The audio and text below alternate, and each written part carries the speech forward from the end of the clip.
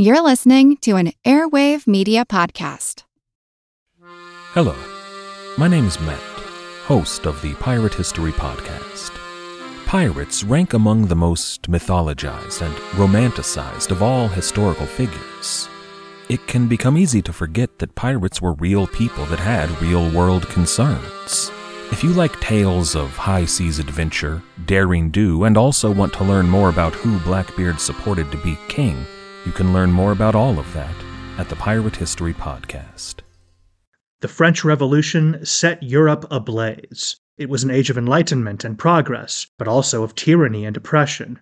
It was an age of glory and an age of tragedy. One man stood above it all. This was the Age of Napoleon. I'm Everett Rummage, host of the Age of Napoleon podcast. Join me as I examine the life and times of one of the most fascinating and enigmatic characters in modern history. Look for the Age of Napoleon wherever you find your podcasts. Welcome to Explorers. Today we wrap up our series on Mungo Park. In 1795, Scottish explorer Dr. Mungo Park had set out on an epic journey to find the Niger River and the legendary city of Timbuktu. Park had overcome countless obstacles, and in the end he had found the Niger, although Timbuktu had eluded him. When he returned to England after more than 2.5 years abroad, everyone had thought him dead, the latest in the line of explorers lost in the African wilderness. But Park had returned, and the public had found a new hero.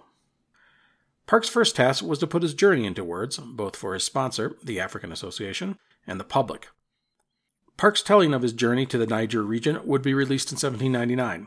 The book was titled Travels in the Interior Districts of Africa, and it would be a hit. There would be 3 editions within the first year alone, and the book has never gone out of print. For many Europeans, Park had given them their first glimpse into the interior of Africa. Travels in the Interior Districts of Africa had been written with the assistance of Brian Edwards, a member of the African Association. Edwards had helped turn Park's travels into an epic adventure, one man's struggle against all odds in the most exotic and mysterious place in the world. And while Park had glossed over some of the horrors of slavery, those in the abolitionist movement welcomed his candid and honest assessment of the African people, humanizing them in the eyes of many. As I said, ultimately it was a great hit, and the book would be the standard for future explorers putting their story into written form. In 1799, Park, at the age of 28, would marry Allison Anderson, the daughter of Dr. Thomas Anderson, who Park had apprenticed under as a teenager. The couple would have their first child the following year. In 1800, Park set up a medical practice near Selkirk, but would move to Peebles, about 20 miles away, in 1801. He and his wife's family would grow, and by 1805, there would be 3 boys and a girl in the Park clan. But while things seemed pretty good for Park, as we have seen with so many other explorers, the need to keep searching was in his blood. He grew bored and restless in the life of a country doctor. A friend of Park's, novelist Sir Walter Scott, later wrote that Park would, quote, rather brave Africa and all its horrors than wear out his life in long and toilsome rides over cold and lonely heaths and gloomy hills. End quote. Park would be tempted to go off adventuring again when an offer came to lead an expedition exploring New South Wales, which is southwest Australia. His wife, however, didn't want him to go, and he would ultimately turn down the opportunity. But if Australia wasn't powerful enough to lure Park back into the saddle, Africa and the Niger was a different matter. In 1803, the African Association approached Park about leading a new expedition back to West Africa. The goal was to chart the full course of the Niger and figure out exactly where the river ended. Some thought that the Niger eventually hooked up with the Nile, while others speculated that it emptied into a great lake somewhere in the interior. Park came to believe that the Niger was a branch of the mighty Congo River, which flowed into the Atlantic far to the south. In fact, he would write, quote, "My hopes of returning by the Congo are not altogether fanciful." End quote. No matter, finding the mouth of the river would reveal the location of the legendary Timbuktu, as well as open up the interior of the region to European merchants. It was an alluring opportunity for Park. The last time he had gone adventuring, it had been just himself, a guide, and a young slave. But this new expedition was far more ambitious. It would not just be Park heading off into Africa alone. This time, the British Crown was involved. Park would have at his disposal a large force, including soldiers, well armed and well supplied. He would also be paid handsomely, £1,000 a year for his participation, plus there would be £5,000 to finance the expedition. It was everything he had dreamed of. Park's wife Allison was opposed to him going back to Africa, but the pay and the lure of the unknown was too much for the man, and Park agreed to lead the expedition. Park's orders were specifically to map the Niger as far as possible and obtain knowledge of the various kingdoms and cities on the river. The expedition would not leave Great Britain for many months, but in the interim he took the time to perfect his Arabic, since he knew he would have to deal extensively with the Moors. For the new expedition, Park would be commissioned an officer in the British Army, with the rank of captain. His second in command would be Alexander Anderson, his brother-in-law. Anderson would be given the rank of lieutenant. In addition to Anderson, Park would be joined by his friend, George Scott, a fellow Scotsman who was a draftsman, plus 4 or 5 artificers. An artificer was a man with some sort of skilled craft, such as a carpenter or armorer. Such men were essential to military expeditions in the field, and Park specifically brought along several carpenters as he planned to build boats to sail down the Niger. With regard to Park's soldiers, his plan was to go to Gorée Island, which is off the coast of Senegal, and recruit a detachment of men from amongst the garrison. He would then proceed up the Gambia River and march overland through the Jalankadu wilderness to the Niger, and in effect retrace the last leg of his journey almost a decade earlier. For Park, the key was reaching the Niger before the rainy season arrived.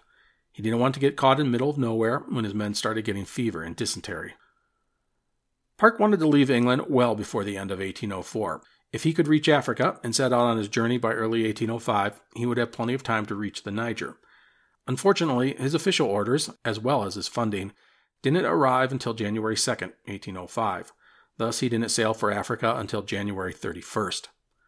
Park's ocean voyage was slow going. He didn't reach Gorée Island until the beginning of April. The result was that he was already months behind schedule. At Gorée Island, Park set about raising a force from the garrison. He told the men of the upcoming mission and offered double pay. Plus, anyone who volunteered would not have to return to duty in Africa, a great inducement since garrison duty in tropical places like Gorée Island were unhealthy. Park would get 38 volunteers, all privates except for 2 seamen and 1 officer. The officer was Lieutenant Martin of the Royal Artillery Corps. He also tried to hire some African craftsmen to join him on the journey, but he could find no takers. The expedition arrived at the town of Kei in late April 1805, not far from Pisania, where Park had set out from his journey a decade before.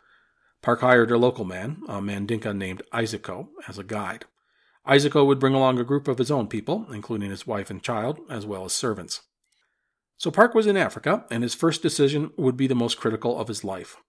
It was nearly May. He had to decide if he should set out on his journey or wait. His first goal was to reach the city of Bamako on the Niger River. From there, he envisioned building boats and sailing down the river. But the rains loomed over Park's plan. The rainy season was not far off, maybe 2 months at the most. But attempting to reach Bamako in such a short time was a great risk. On his previous journey, he had made the trip across the African wilderness in about 6 weeks. But at that time, he had not been burdened by such a large force of men and pack animals. But Park decided to attempt the march, despite the fact that he must have known he was taking a tremendous gamble. If the heavy rains came before they reached Bamako, he and his men would be caught in the Jalankadu wilderness. The rivers would become swollen and the roads muddy, and even worse, the rains would bring sickness, even death. In hindsight, Park should have waited half a year, setting out in the dry season. But there was added pressure on Park because this was an official British expedition. It wasn't just him going off wherever he wanted, whenever he wanted. His superiors likely wanted results, and camping out for half a year wasn't a way to get results. Also, no doubt that Park saw the dangers of letting his men sit around idly for 6 or 7 months. So, onward Park and his troop went. It would be a disastrous decision. On April 27, 1805, Park and his 40 or so men set out from Kei on the Gambia River. Park reported that there were 42 donkeys to carry the many supplies. They carried amber and beads and silk, gifts for the local kings and chieftains. And there were supplies for the troops, including food and muskets and gunpowder, ammunition, tools, and more. It was a far cry from the decade earlier when Park had departed with a guide and a young slave as a servant. Here he was in command of a force of soldiers and dozens of pack animals loaded with goods and supplies. Park and his men wore the standard red uniform of the British Army of the era. It would have been an amazing sight, 40-odd white men clad in red army uniforms marching into the African interior. On the first day of travel, Park would encounter issues. The donkeys were unaccustomed to such heavy loads, and several got stuck in the muddy rice fields. His long train of men and animals got strung out and separated. Not even a day had gone by, and the challenges of Park's expedition were already presenting themselves. On April 28th, the caravan arrived at the British trading post of Paisania. They would be delayed for 6 days while more donkeys were procured, so that the loads wouldn't be so heavy. On a side note, Dr. John Laidley, who had aided Park on his previous journey, had left the region in 1797, but he would die on his way home to England. Anyhow, Park's caravan left Paisania on May 4th, moving forward at a slow rate. He had hoped to make 20 and 30 miles a day, but it was much less. One day the caravan only went 8 miles. One of the biggest issues was that the donkeys were proving to be difficult. Their reputation as stubborn would be fulfilled, as they would sometimes just lay down and refuse to go further, or they would try and kick off their baggage. Another issue that dogged Park and his men was finding trustworthy help from the local people. Park had initially hired some Africans to assist with handling the pack animals. Unfortunately, some of these people would pilfer goods from the donkeys. Park was then forced to use his men to act as drovers, but this overburdened his troops, who had to lead the donkeys as well as their own mounts. Early on, this wasn't such a big deal, but as men became sick, it would make for some exhausting times. Speaking of sickness, on May 8th, the first serious health issue would strike the expedition when 2 of the soldiers were attacked by dysentery. It was a sign of things to come. 3 days later, on May 11th, Park and his men arrived at the city of Medina, the capital of the Kingdom of Woolly. The king, who was not the same man that Park had dealt with a decade before, was offered gifts, including amber, beads, and coral, as well as a pair of silver pistols. But the king feigned indifference at the offer, saying it was not enough. Park would give the man more gifts, including a blanket, before it was deemed sufficient. Also, Park would give gifts to many others, including the king's sons, important officials, and even the king's chief slave. And so we begin to see a pattern. Park's caravan of donkeys quickly developed a reputation as being loaded with valuables, and each ruler, large and small, wanted a part of it. Up to the city of Medina, Park had essentially followed the path he had taken on his previous trip, but now he departed from that trail and went in reverse, heading east toward the Jalankadu wilderness, aiming for Bamako on the Niger River. On May 15th, Park's expedition would suffer its first fatality when a soldier, John Walters, had an epileptic fit and died an hour later. Several days later, the caravan reached the village of Tambiko, in the land of Tenda, which was subject to the Kingdom of Woolly. The local chieftain didn't like the gifts that Park offered him and refused to let him pass. Then Park's guide, Isako, was seized by the chieftain's men, robbed, and tied to a tree and flogged. Park considered mounting up his men and attacking, but decided, after consulting with his officers, to wait and let things play out. Eventually, Isako was released, and the caravan moved on. I want to point out during all of this, Park was detailing the events in a journal. As we have seen with Park, he is an observant man. His writings contain many, many details of the journey, including the names of the people and the places he encountered, the gifts he gave to the various rulers, the weather, astronomical observations, and much more. Thankfully, this journal, which covers most, but not all of his journey, has survived. This gives us an outstanding first-hand source of Park's travels. A few days later, the expedition ran into a unique situation when some of Isako's people went looking for honey. They ended up disturbing a massive bee's nest, and the swarm attacked the caravan. 3 of the donkeys ran off, never to be found, and 2 others died while another couldn't continue. 1 horse died as well. But Park's greatest fears were just around the corner. On May 30th, he reported that, quote, "Some drops of rain fell," end quote. Then on June 5th, the rain would come in full force. Park described it as, quote, "a squall with thunder and rain," end quote. And so the rainy season had arrived. Park's progress had been slow up to this point. He had covered maybe 1/4 of the distance to Bamako, and to top it off, he was in an easy area of travel. The more difficult terrain, the mountains and the rivers, were ahead. On June 8th, one of his men, a carpenter, was so racked with dysentery he had to be held on his horse by 2 soldiers. He would die later that evening. It would be the expedition's first death by sickness, but it would not be the last. On June 10th, with his men getting sicker by the day, Park wrote that the rains and sickness had struck in full force, and it was, quote, "the beginning of sorrow," end quote. It is an appropriate line, for Park and his men have weeks and weeks of struggle and sickness and death ahead of them. And it wasn't just dysentery that affected the men. Fevers and illness took them. Men would vomit constantly, unable to even stand. Others would fall asleep as if intoxicated, a form of sleeping sickness. By June 11th, a dozen men were sick. A day later, half the troop. The healthy men were not only attending to the donkeys and the horses, but to the sick. Within a few days, Park himself began to feel feverish. With his men ill and occupied, thievery became a constant problem for the expedition. The caravan of men and beasts would get drawn out, and the locals would simply take things off the donkeys and the horses if left unattended, or if the animal's keeper was delirious or had collapsed. It became commonplace for Park's men to just stop and sit under a tree, ignoring the rest of the world as they struggled to find some comfort from the fevers and pains. On June 17th, Park was forced to leave 2 of his men in a village they passed through, giving gifts to the local chieftain to care for the soldiers and then bury them when they died. This sort of thing became common. Soldiers would become so weak that Park would have to leave them in the care of the locals. The hope was that they would eventually recover and catch up with the column or return to Gambia, but none of those who fell in this manner ever made it home. On the 23rd of June, Park wrote in his journal that a group of armed villagers had come out to meet his caravan. They had been told that the white men were sick and unable to resist, and they would be ripe for having their valuables picked clean. When one of the men tried to take a horse, one of Park's soldiers leveled his gun at the would-be thief. In short order, the British soldiers had fixed bayonets and were ready to fight, a fight that never came, as the locals were armed with only spears and bows and arrows, and they backed down. It's here that we want to talk a moment about the manner of Park's crossing.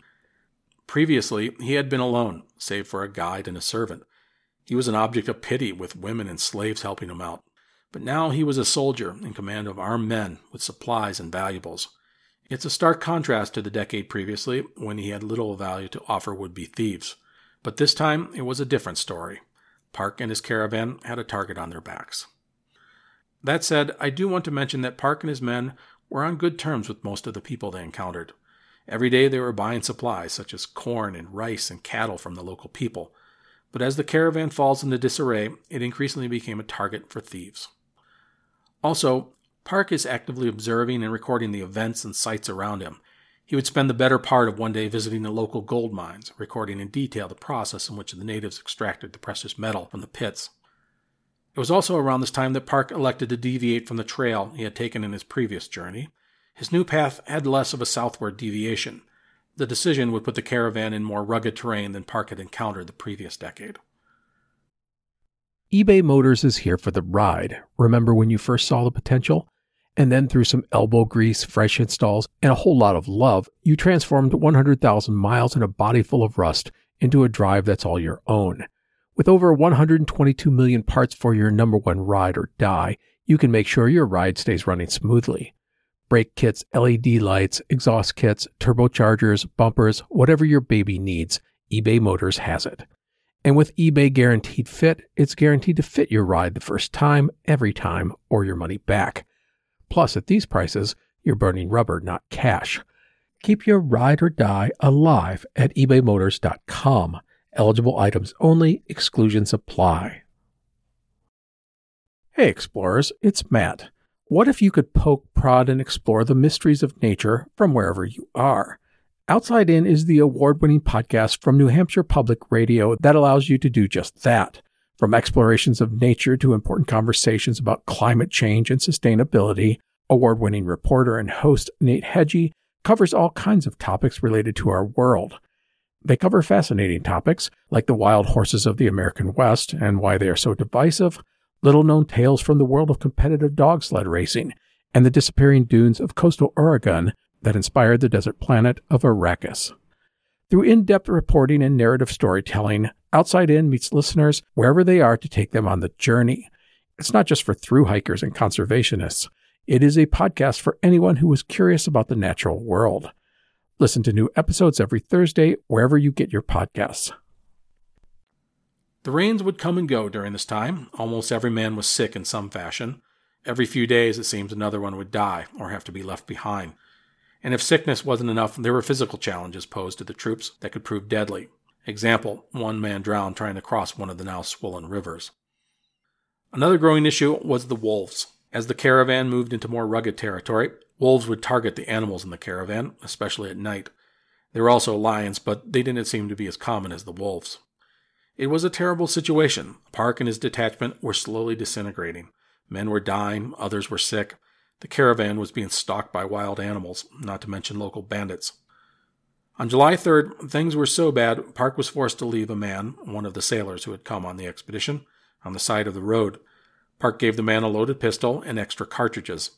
Amazingly, the sailor's fever broke that night, and he would catch up with the caravan the next day. However, he arrived completely naked, as thieves had stripped him of everything he had, including his clothes. The next day, Park's guide, Isako, was attacked by a crocodile, which seized his thigh while he was crossing a river. Isako was pulled underwater. He literally poked the crocodile in the eye as a way to get the croc to release him. But before Isako could get out of the river, the crocodile returned, grabbing him by the other leg and pulling him underwater again. And again, Isako poked the crocodile in the eye as a way to get free. He then stumbled to the shore. Park was in a dangerous situation. He didn't trust anyone but Isako to lead the party, but the man needed to recover from his injuries. Also, the caravan had only 2 days of rice left. Park elected to wait for Isako's injuries to heal sufficiently. In the meantime, he reported every person but one in the expedition was sick. As for food, Park sent several of Isako's people to a neighboring village where they managed to buy more rice. Isako would eventually recover, and the caravan would resume its journey on July 10th. Around this time, thievery was getting out of hand. Park said that the men were in a constant state of alert. Thieves were getting bolder and bolder by the day, and it wasn't just items taken off the pack animals. Sometimes entire donkeys would get stolen.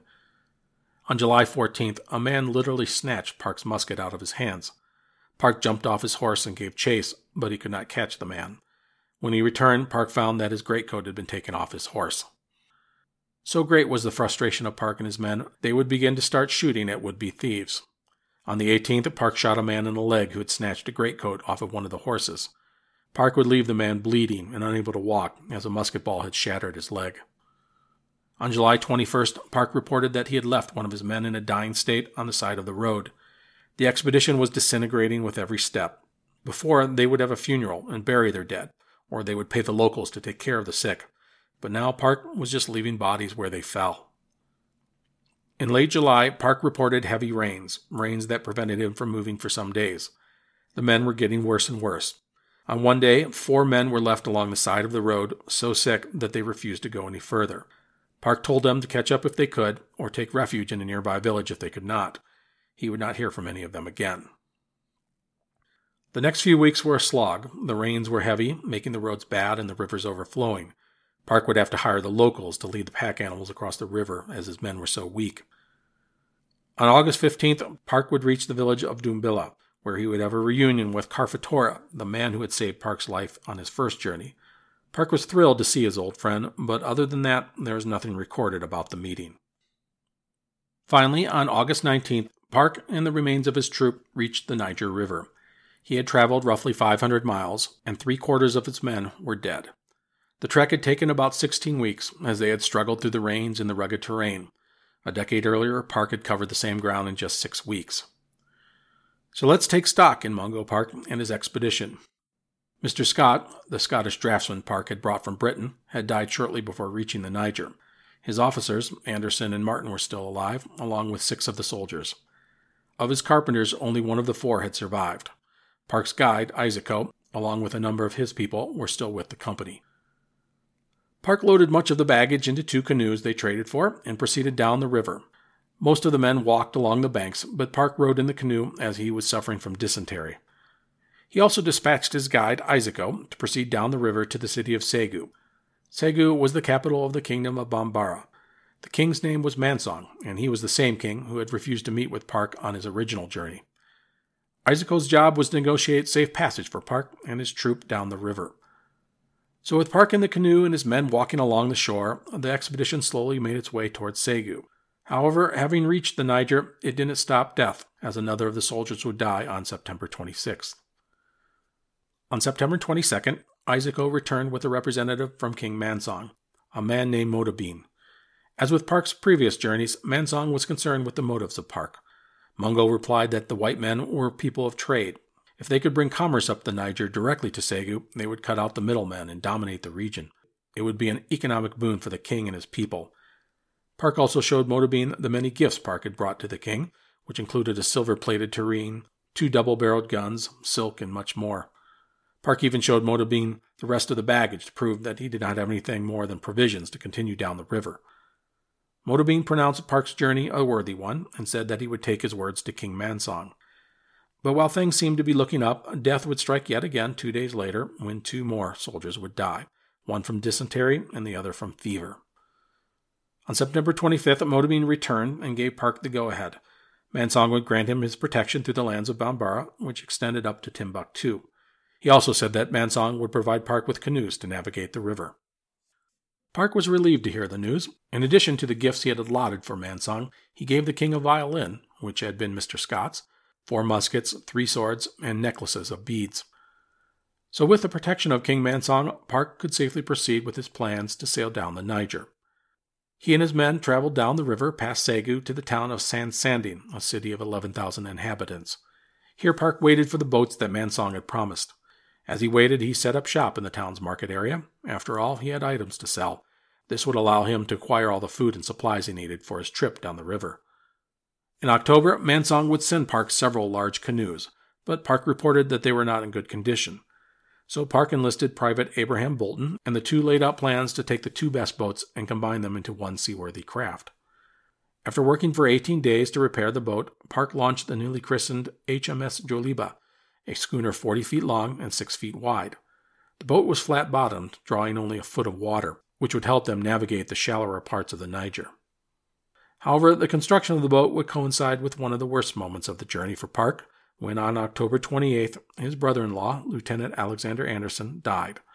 Anderson had been suffering from an illness for months, and his death was a terrible one for Park, as he had lost his friend and confidant. Park wrote in his journal, quote, "I then felt myself as if left a second time, lonely and friendless amidst the wilds of Africa." End quote. By mid-November, the Joliba was ready to sail down the Niger. The boat and the river were the way home for Park. Park gathered his journals together, along with letters to his wife, the British colonial secretary, his patron Sir Joseph Banks, and his father-in-law. He gave the letters and journal to his guide, Isaaco, with orders to return them to Gambia. In a letter dated November 19th, he wrote to his wife, quote, "I do not intend to stop nor land anywhere. We, this morning, have done with all intercourse with the natives." End quote. To the Colonial Office, he wrote, quote, "I shall sail for the East with a fixed resolution to discover the termination of the Niger or perish in the attempt. Though all the Europeans who are with me should die, and though I were myself half dead, I would still persevere, and if I could not succeed in the object of my journey, I would at least die on the Niger." End quote. On November 19th, 1805, Mungo Park set sail on his schooner with 4 soldiers, including Lieutenant Martin, and 3 slaves. He would have a new guide, a man named Amadi Fatuma, as Isaaco was heading back to Gambia. Mungo Park would never be seen again, at least by any European. But we do know Mungo Park's fate, although it would take several years for it to emerge.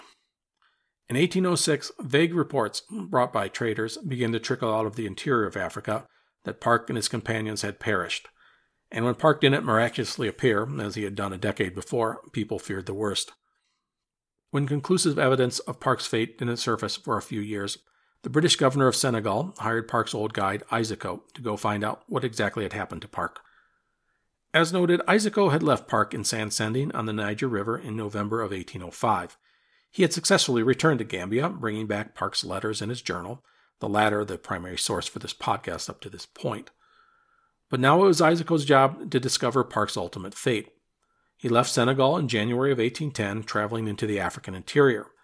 In September, Isaaco found Park's guide, Amida Fatuma, at the town of Fedina, near Sansanding, where Park had parted ways with Isaaco 6 years previously.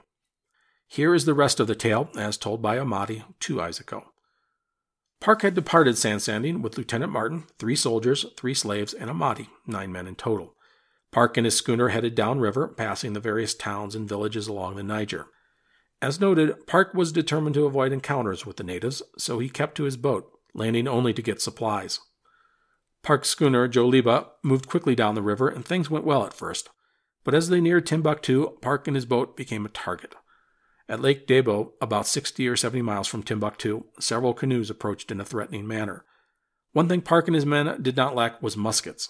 Amadi said that they had enough for 15 per man, and that included the slaves, so well over 100. Park fired on the canoes, driving them away. So this appears to have been Park's plan, to sail as quickly down the river as possible, avoid entanglements, and if threatened, use his superior firepower to drive off would-be pirates. This pattern would continue and get worse as they worked their way down the river, Boats would threaten Park, and his men would respond with gunfire. This happened at Timbuktu and many other villages. Amadi reported there were many battles with the natives and many dead people left in their wake. And it seems to have gotten bloodier and bloodier as they went. One incident involved 60 canoes chasing Park, and many natives killed as they were repulsed. Park didn't lose any of his men during this time, except for one of his soldiers, the result of sickness. The region around Timbuktu was dominated by the Moors, as well as the Tuareg tribes, the latter whom Park reportedly hated even more than the Moors. It was a toxic combination, Park's dislike for the natives and his desperate situation. He was essentially shooting his way down the Niger. Heinrich Barth, a German explorer who had reached Timbuktu roughly 50 years later, said that the locals still told the story of the Christian traveler who would fire at anyone who approached him in a threatening manner. This voyage down the river is an unfortunate legacy of Park's journey. Here was a man who had nearly reached Timbuktu a decade before without firing a single shot. Now he was blasting his way down the Niger, leaving death and bitter feelings in his wake. Alexander Lang, a Scottish explorer who, in 1826, would be the first European to enter Timbuktu, although he would be murdered by Tuareg tribesmen shortly after leaving, said that Park's explosive journey down the Niger would leave many suspicious of any white man. Some have even speculated that Lang's murder by the Tuaregs was partially in retaliation for what Park had done 2 decades before.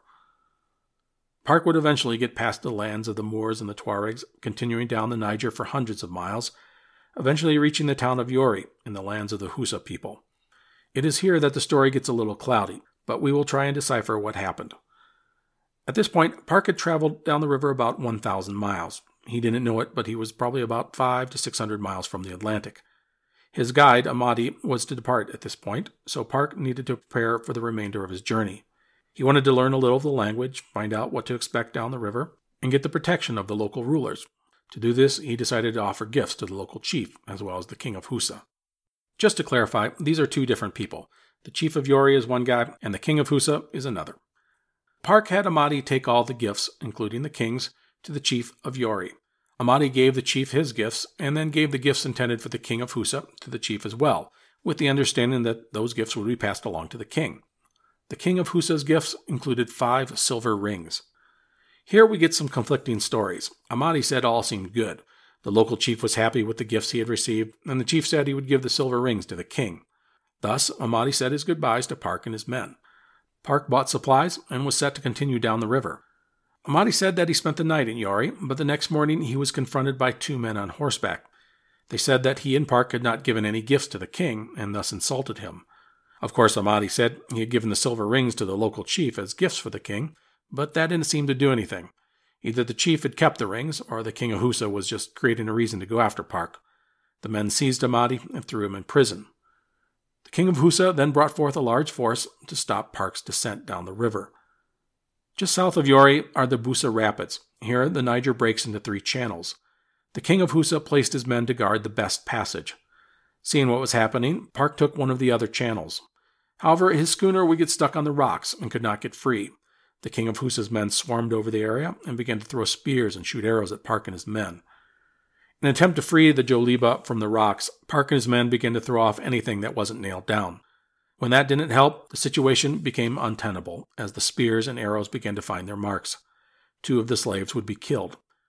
Park and his men leapt into the river in one final, desperate attempt to escape.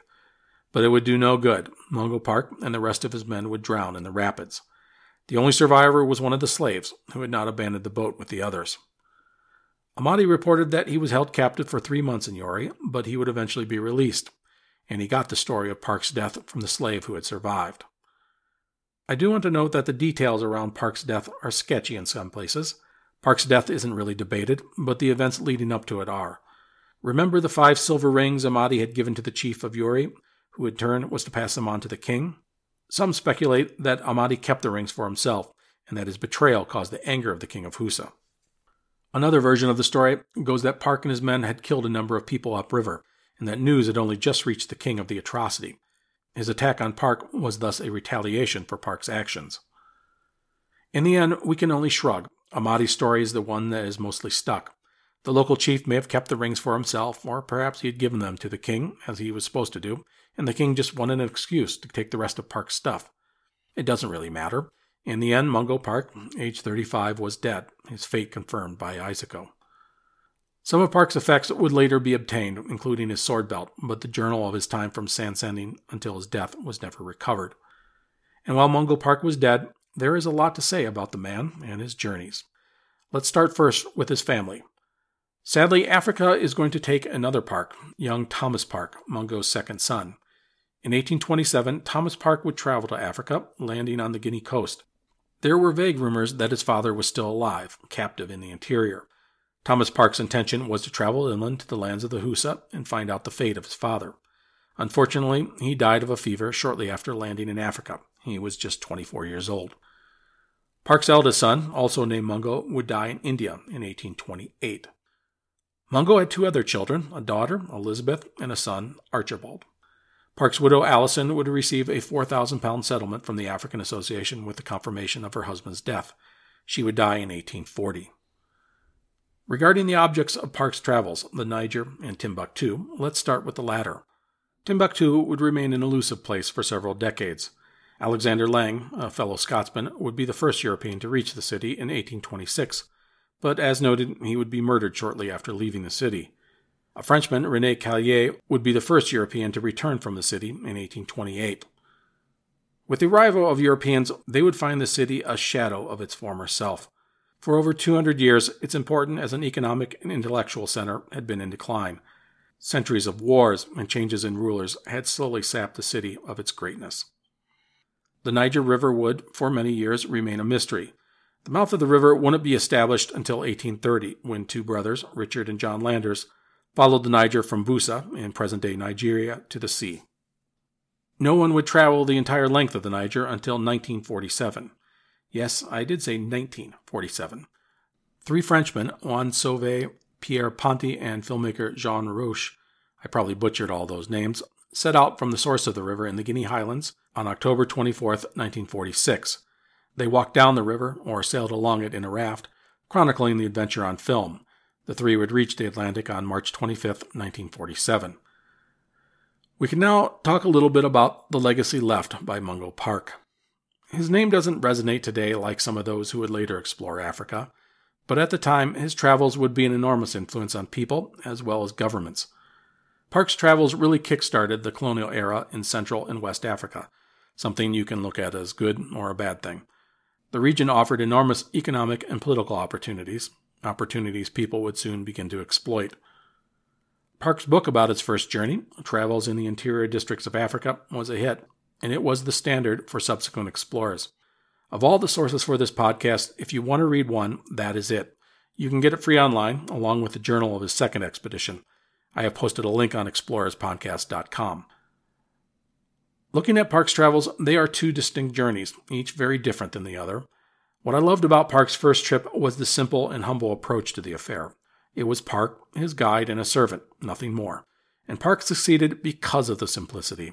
He was rarely seen as a threat, quite the opposite. He lived and survived with the simplest of people. And the stories he was able to tell about the mumbo-jumbo and the woman's children singing him songs to entertain him, and about the slave that took pity on him and gave him food, those stories are so humanizing of both Park and the African people. As we have noted in the first podcast about Park, this humanization of the Africans was important to those in the abolitionist movement. Park helped people understand that the Africans were not savages, but just people who did not deserve the fate of slavery. On the flip side, I look at Park's second expedition and see a mix of arrogance and ignorance. The decision to set out so late in the year was reckless, and it cost many people their lives. And marching through Africa with armed British soldiers in full Red Army uniforms was the opposite of what he had done a decade before. It was like he was flaunting power and wealth, a foolish and dangerous thing to do considering the circumstances. And then the final leg of Park's journey would create a lasting legacy of the trigger-happy white man, quick to shoot and kill, a stereotype that would endure in the region for decades, and maybe one that has never gone away. The final thing about Mungo Park was that his travels and his writings about them captured the imagination of the Western world. Men would follow him, Barth and Lang and Burton and Speke and many others, men who would take up the mantle of the white explorer, going forward simply for the sake of finding out what was to be found. It was an amazing thing. And the final thing I want to mention is a lasting nod to Mungo Park. The Royal Scottish Geographical Society awards the Mungo Park Medal annually in Park's honor. The medal is awarded for an outstanding contribution to geographical knowledge through exploration or adventure in potentially hazardous physical or social environments. It was awarded first in 1930. If it sounds like I cut and pasted the last paragraph off the Society's website, you would be right. Anyhow, that is it, the story of Dr. Mungo Park, the first European to reach the Niger River in West Africa. It was a great story, and I hope you enjoyed it. Thank you for listening. Have you ever gazed in wonder at the Great Pyramid? Have you marveled at the golden face of Tutankhamun? Or admired the delicate features of Queen Nefertiti? If you have, you'll probably like the History of Egypt podcast. Every week, we explore tales of this ancient culture. The History of Egypt is available wherever you get your podcasting fix. Come, let me introduce you to the world of ancient Egypt.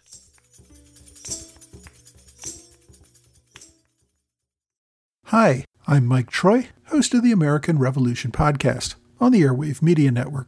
This podcast is the origin story of the United States, how we went from colonies ruled by a king to the democratic republic that we have today. The American Revolution podcast tells the story of the revolution from beginning to end. Please subscribe for free. We're available on all major podcast platforms. I hope you will join me today on the American Revolution podcast.